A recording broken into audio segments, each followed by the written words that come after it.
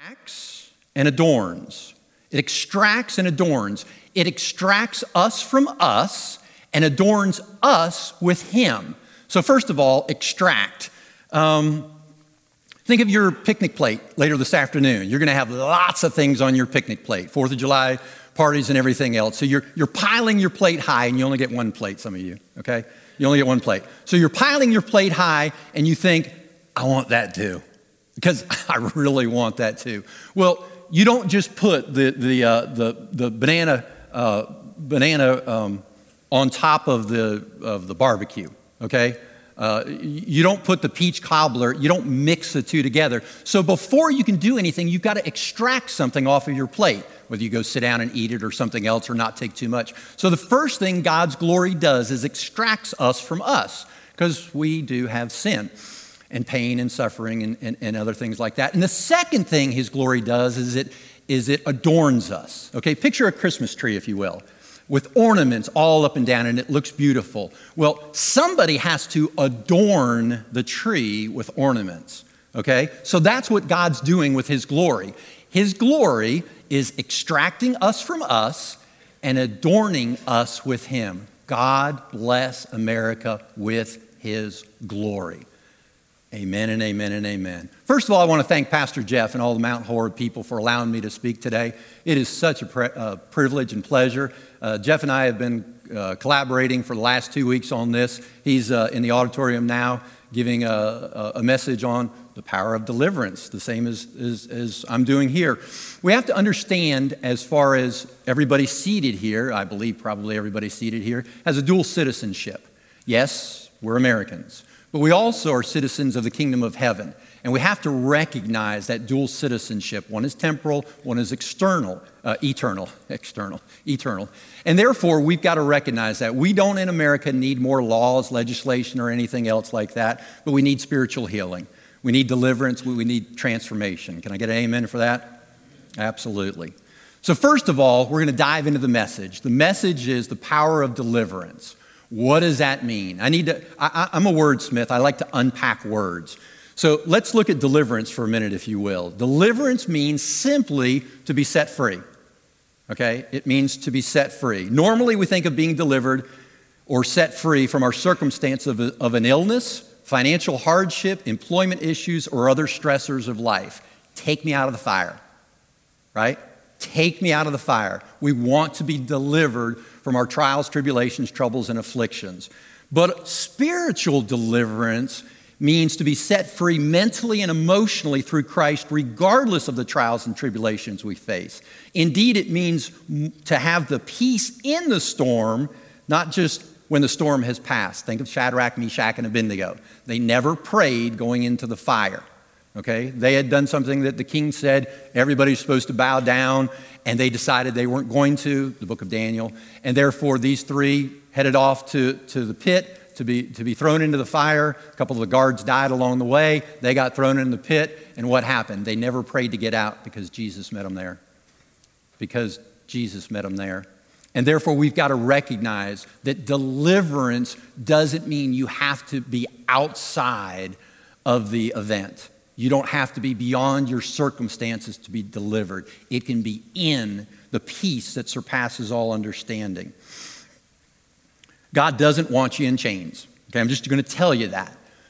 We'll get into it further about God allows you to get into chains, but he doesn't want you in chains. And I did steal something from Jeff as we were getting together this week. He said this: pain can lead you to chains, or pain can lead you to change. Let me say it again. Pain can lead you to chains, or pain can lead you to change. So we're going to go over a little bit of Psalm 38. The psalmist David was the book of Psalms, and he was a prime example of a lot of difficulty in his life. I would love to read Psalm 38, but I think I'm going to give you a little summary first, just so that I can get you into the understanding of what it's all about before I just throw it on you. So this Psalm of David is an urgent petition. He's crying out to God for relief and healing from a severe pain and illness and the emotional agony that accompanies it. It's a rebuke from God Rebuke means strong discipline. It's a sin for a sin that David has committed. Okay? It doesn't tell us the specific sin. It's not about Bathsheba. It's not about Uriah. It's not about counting all of his armies or anything else. It doesn't say what his sin is for, but he has burdens that are not only physical heavy trauma of pain, but also an overwhelming mental and emotional suffering because the traumas have produced these things. Okay?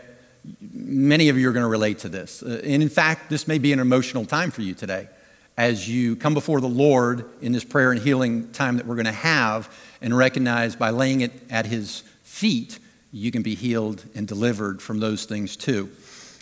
So I'm going to read for you Psalm 38, 4 through 11. And if you would, if you're able, please stand up. If you're not, I understand that. But I'm going to read Psalm 38, verses 4 through 11, and let you know what David was growing through and the pains that he had. Listen to the Psalm 38, beginning in verse 4. My guilt overwhelms me. It's a burden too heavy to bear. My wounds fester and stink because of my foolish sins. I am bent over and racked with pain. All day long, I walk around filled with grief. A raging fever burns within me, and my health is broken. I am exhausted and completely crushed. My groans come from an anguished heart. You know what I long for, Lord. You hear every sigh. My heart beats wildly, my strength fails, and I'm going blind. My loved ones and friends stay away, fearing my disease. Even my own family stands at a distance. The word of God for the people of God. Thanks be to God. You may be seated. Now, maybe you connected to that psalm. Maybe you recognize that you are going through a trial or tribulation, trouble or affliction. And maybe you're in the middle of it and friends have walked away, turned their back on you. Even family members, the ones you cry out to and say, hey, I'll be with you later, they'll tell you. So you're not alone. You're never alone. It's a lie by Satan to say you're alone. You may feel lonely, but you're never alone. So we have sources of our pain, our source of pain. Where does pain come from? There are 4 sources, and I'll just read them briefly. Pain and suffering show consequences of living in a broken world. Since Adam and Eve, we're suffering the consequences of being in a broken world. In fact, Jesus said, in this world, you will have trouble. But take heart, I have overcome the world. So when Jesus said, in this world, you will have trouble, you can take it as a promise. You can take it as a guarantee. You can take it to the bank, but you're going to have them. But you're not going to be without Jesus when you're going through them. And you need to recognize that. So if that's you, if you can identify with that suffering or pain, then a prayer key, when you go to the Lord, prayer key is going to be trust. Lord, how do I trust you? Which means surrender control. Trust in the Lord with all your heart, lean not on your own understanding, Proverbs 3:5.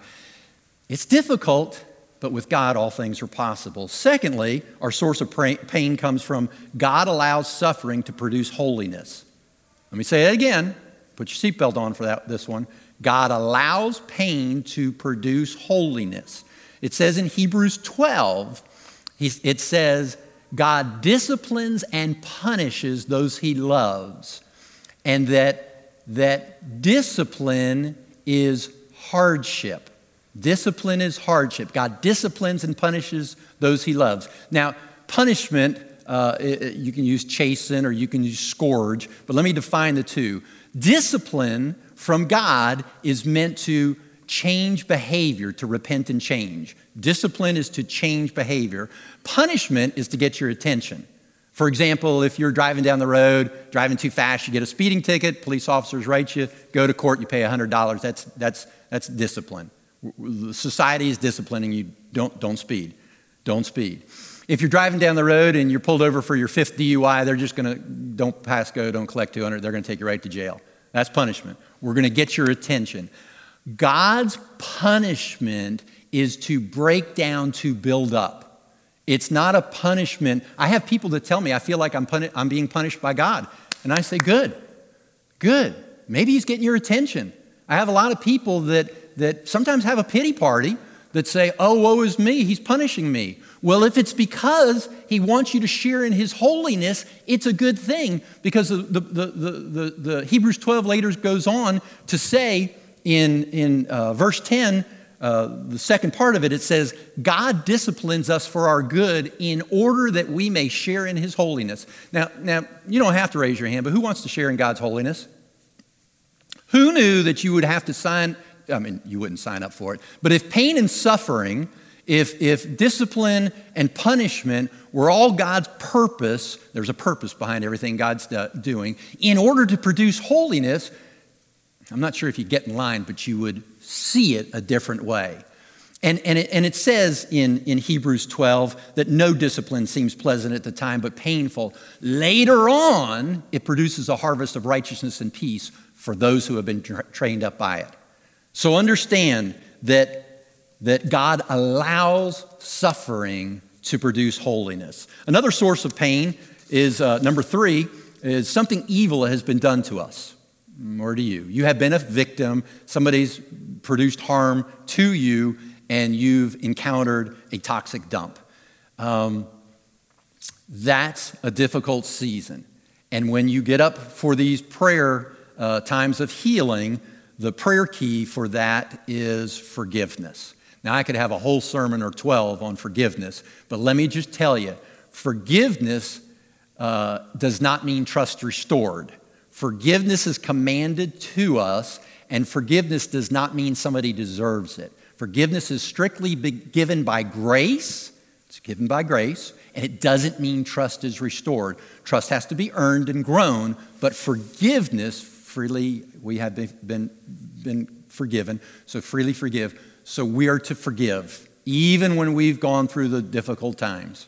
Number 4, sin or evil in our own lives is taken over. Some of you know here today and listening online that you have done something that the Holy Spirit said, don't do that. Don't do that. I've counseled for over 20 years, and I have people, and I ask them, okay, so you did that. You fell short of glory, small or big. Did you hear someone saying, like the Holy Spirit, stop, don't do that, don't go there? Almost to a T, everybody has told me yes. They've heard it. They've heard the voice, and they've turned away the Holy Spirit. So what I want to help you with is to understand that our own sin in our life can change. All things are possible through repentance, turning and changing, repentance. Now let me go quickly over repentance versus deliverance. There's a doctrine of repentance found in the prodigal son. 4 points right there. It's first one is identify the problem, admit and confess it with God, ask for forgiveness, repent and turn and change. Okay, so you're going through the trial, tribulation, adversity, whatever it is. You're going through all of that kind of stuff. You've got to identify the problem, admit and confess it with God, ask for forgiveness, and repent and change. And guess what? Then comes the deliverance. Then comes the deliverance, when you're asking and confessing to change and turn from that. Deliverance comes. It can be partial. It can be a growing phase where you're working on it, where you're a work in process, or it can be complete. I have dealt, and I've got a gentleman that I've known for probably 15 or 20 years, a member of this church here, he'll tell you his testimony. And his testimony is wild, because you wouldn't think that an addict can stop everything on a dime, but with God's power, he can. I'm just telling you, I've seen it before. It's not always done that way, but it's often done that way. So we're gonna move forward to go into an example of these things as healing takes place in all of us. And that's going to be found in the faith of a centurion in Luke 7. So if you have your Bibles, please turn to it. If not, you can turn to it a little bit later. It's also found in another gospel too. But in essence, what was happening, and most of you know the story, is there was a centurion that sent his servant in order to pray for another servant who was very well loved by the centurion. And so the centurion sent out the servant to talk to Jesus. Religious leaders asked Jesus, please go to the centurion's house to heal this man. They knew he could do it. There was a miracle there. They knew he could do it. So while he was on the way going to the house, this servant met up with him and met him and told about the story. And this is what the servant said. And it takes up in verse 7. Verse 6. It says, so Jesus went with him, and he was not far off from the house when the centurion sent friends to say to him, Lord, don't trouble yourself, for I do not deserve to have you come under my roof. Verse 7. That is why I did not even consider myself worthy to come to you. But say the word, and my servant will be healed. For I myself am a man under authority, with soldiers under me. I tell this one to go, and he goes, and I tell that one to come, and he comes. I say to my servant, do this, and he does it. Verse 9, when Jesus heard this, he was amazed. And turning to the crowd following, he said, I tell you, I have not found such great faith, even in Israel. He was healed at a distance. Then the men who had been sent to returned to the house and found the servant well. That's a story of Jesus healing from a distance because somebody's coming after him. The next one we'll look at is following right after that in Luke also, and it's about the widow's son. Let me read it for you, please. It's in Luke 7, verses 11 through 19. Soon afterwards, Jesus went to a town called Nain, and his disciples and a large crowd went with him. As he approached the town gate, a dead person was being carried out, the only son of his mother, and she was a widow, and a large crowd from the town was with her. When the Lord saw her, his heart went out to her, and he said, don't cry. Then he went up and touched the bier, that's the frame of the coffin, and they were carrying him on, and the bearer stood still. He said, young man, I say to you, get up. He commanded him, get up. The dead man sat up and began to talk, and Jesus gave him back to his mother. They were all filled with awe and praised God. A great prophet had appeared among us. They said, God has come to help his people. This news about Jesus spread throughout Judea and the surrounding country. Now, what I want to do real briefly is compare and contrast these two stories by Jesus in the Gospel of Luke. The first one is a centurion. The second one is the woman of Nain. Centurion sends his servant and says they've got a sick servant. Jesus never met him. Jesus never went there. But faith results in recovery. From Jesus sending the word, somebody going to him, but sending it. The woman of Nain had a dead son, her only son, a widow, which means she was in extreme trouble. Jesus met her where she was. Just like today, he's going to meet you where you are too, wherever you are. And compassion results in resurrection. Compassion results in resurrection. Luke 7, 21 through 23 says this, faith healing is without a formula. Faith healing happens without a formula. At that time, Jesus cured many who had diseases, sickness, and evil spirits, and gave sight to many who were blind. So he replied to the messengers of John, go back and report to John what you have seen and heard. The blind receive sight, the lame walk, those who have leprosy are cleansed, and the dead hear. So he sent them, and the dead will rise. All of those things are happening today, just like that, here and now. We have disease, we have sickness, we have illness, we have evil spirits. Satan is not cast off into the lake of eternal fire yet. Already not yet, if you read Revelation. But we have to understand that we bear a lot of burdens, a lot of loads, and a lot of weights along with us too. And the Bible says in Hebrews 12:1 to throw off everything that hinders us.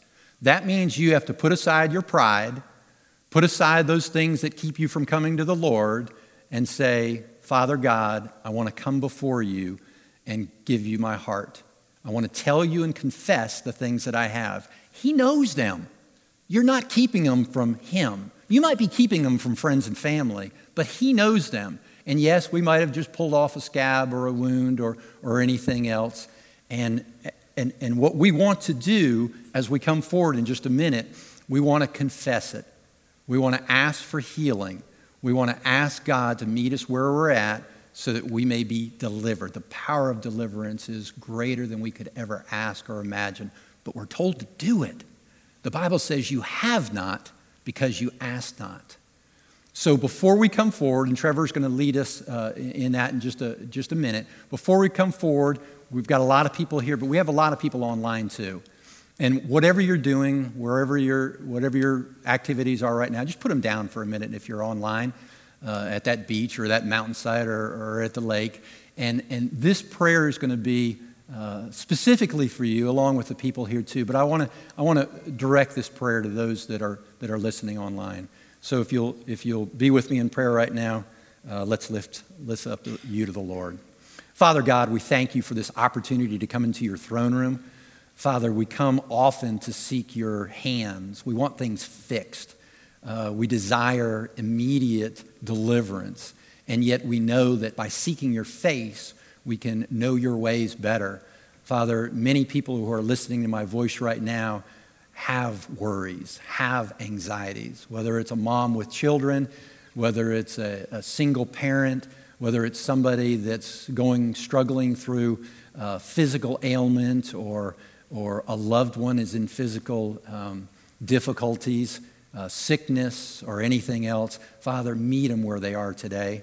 Remind them to confess to you and cry out to you their issues that you already know about, because you want us to meet you where we're at and where you are, which is here and now.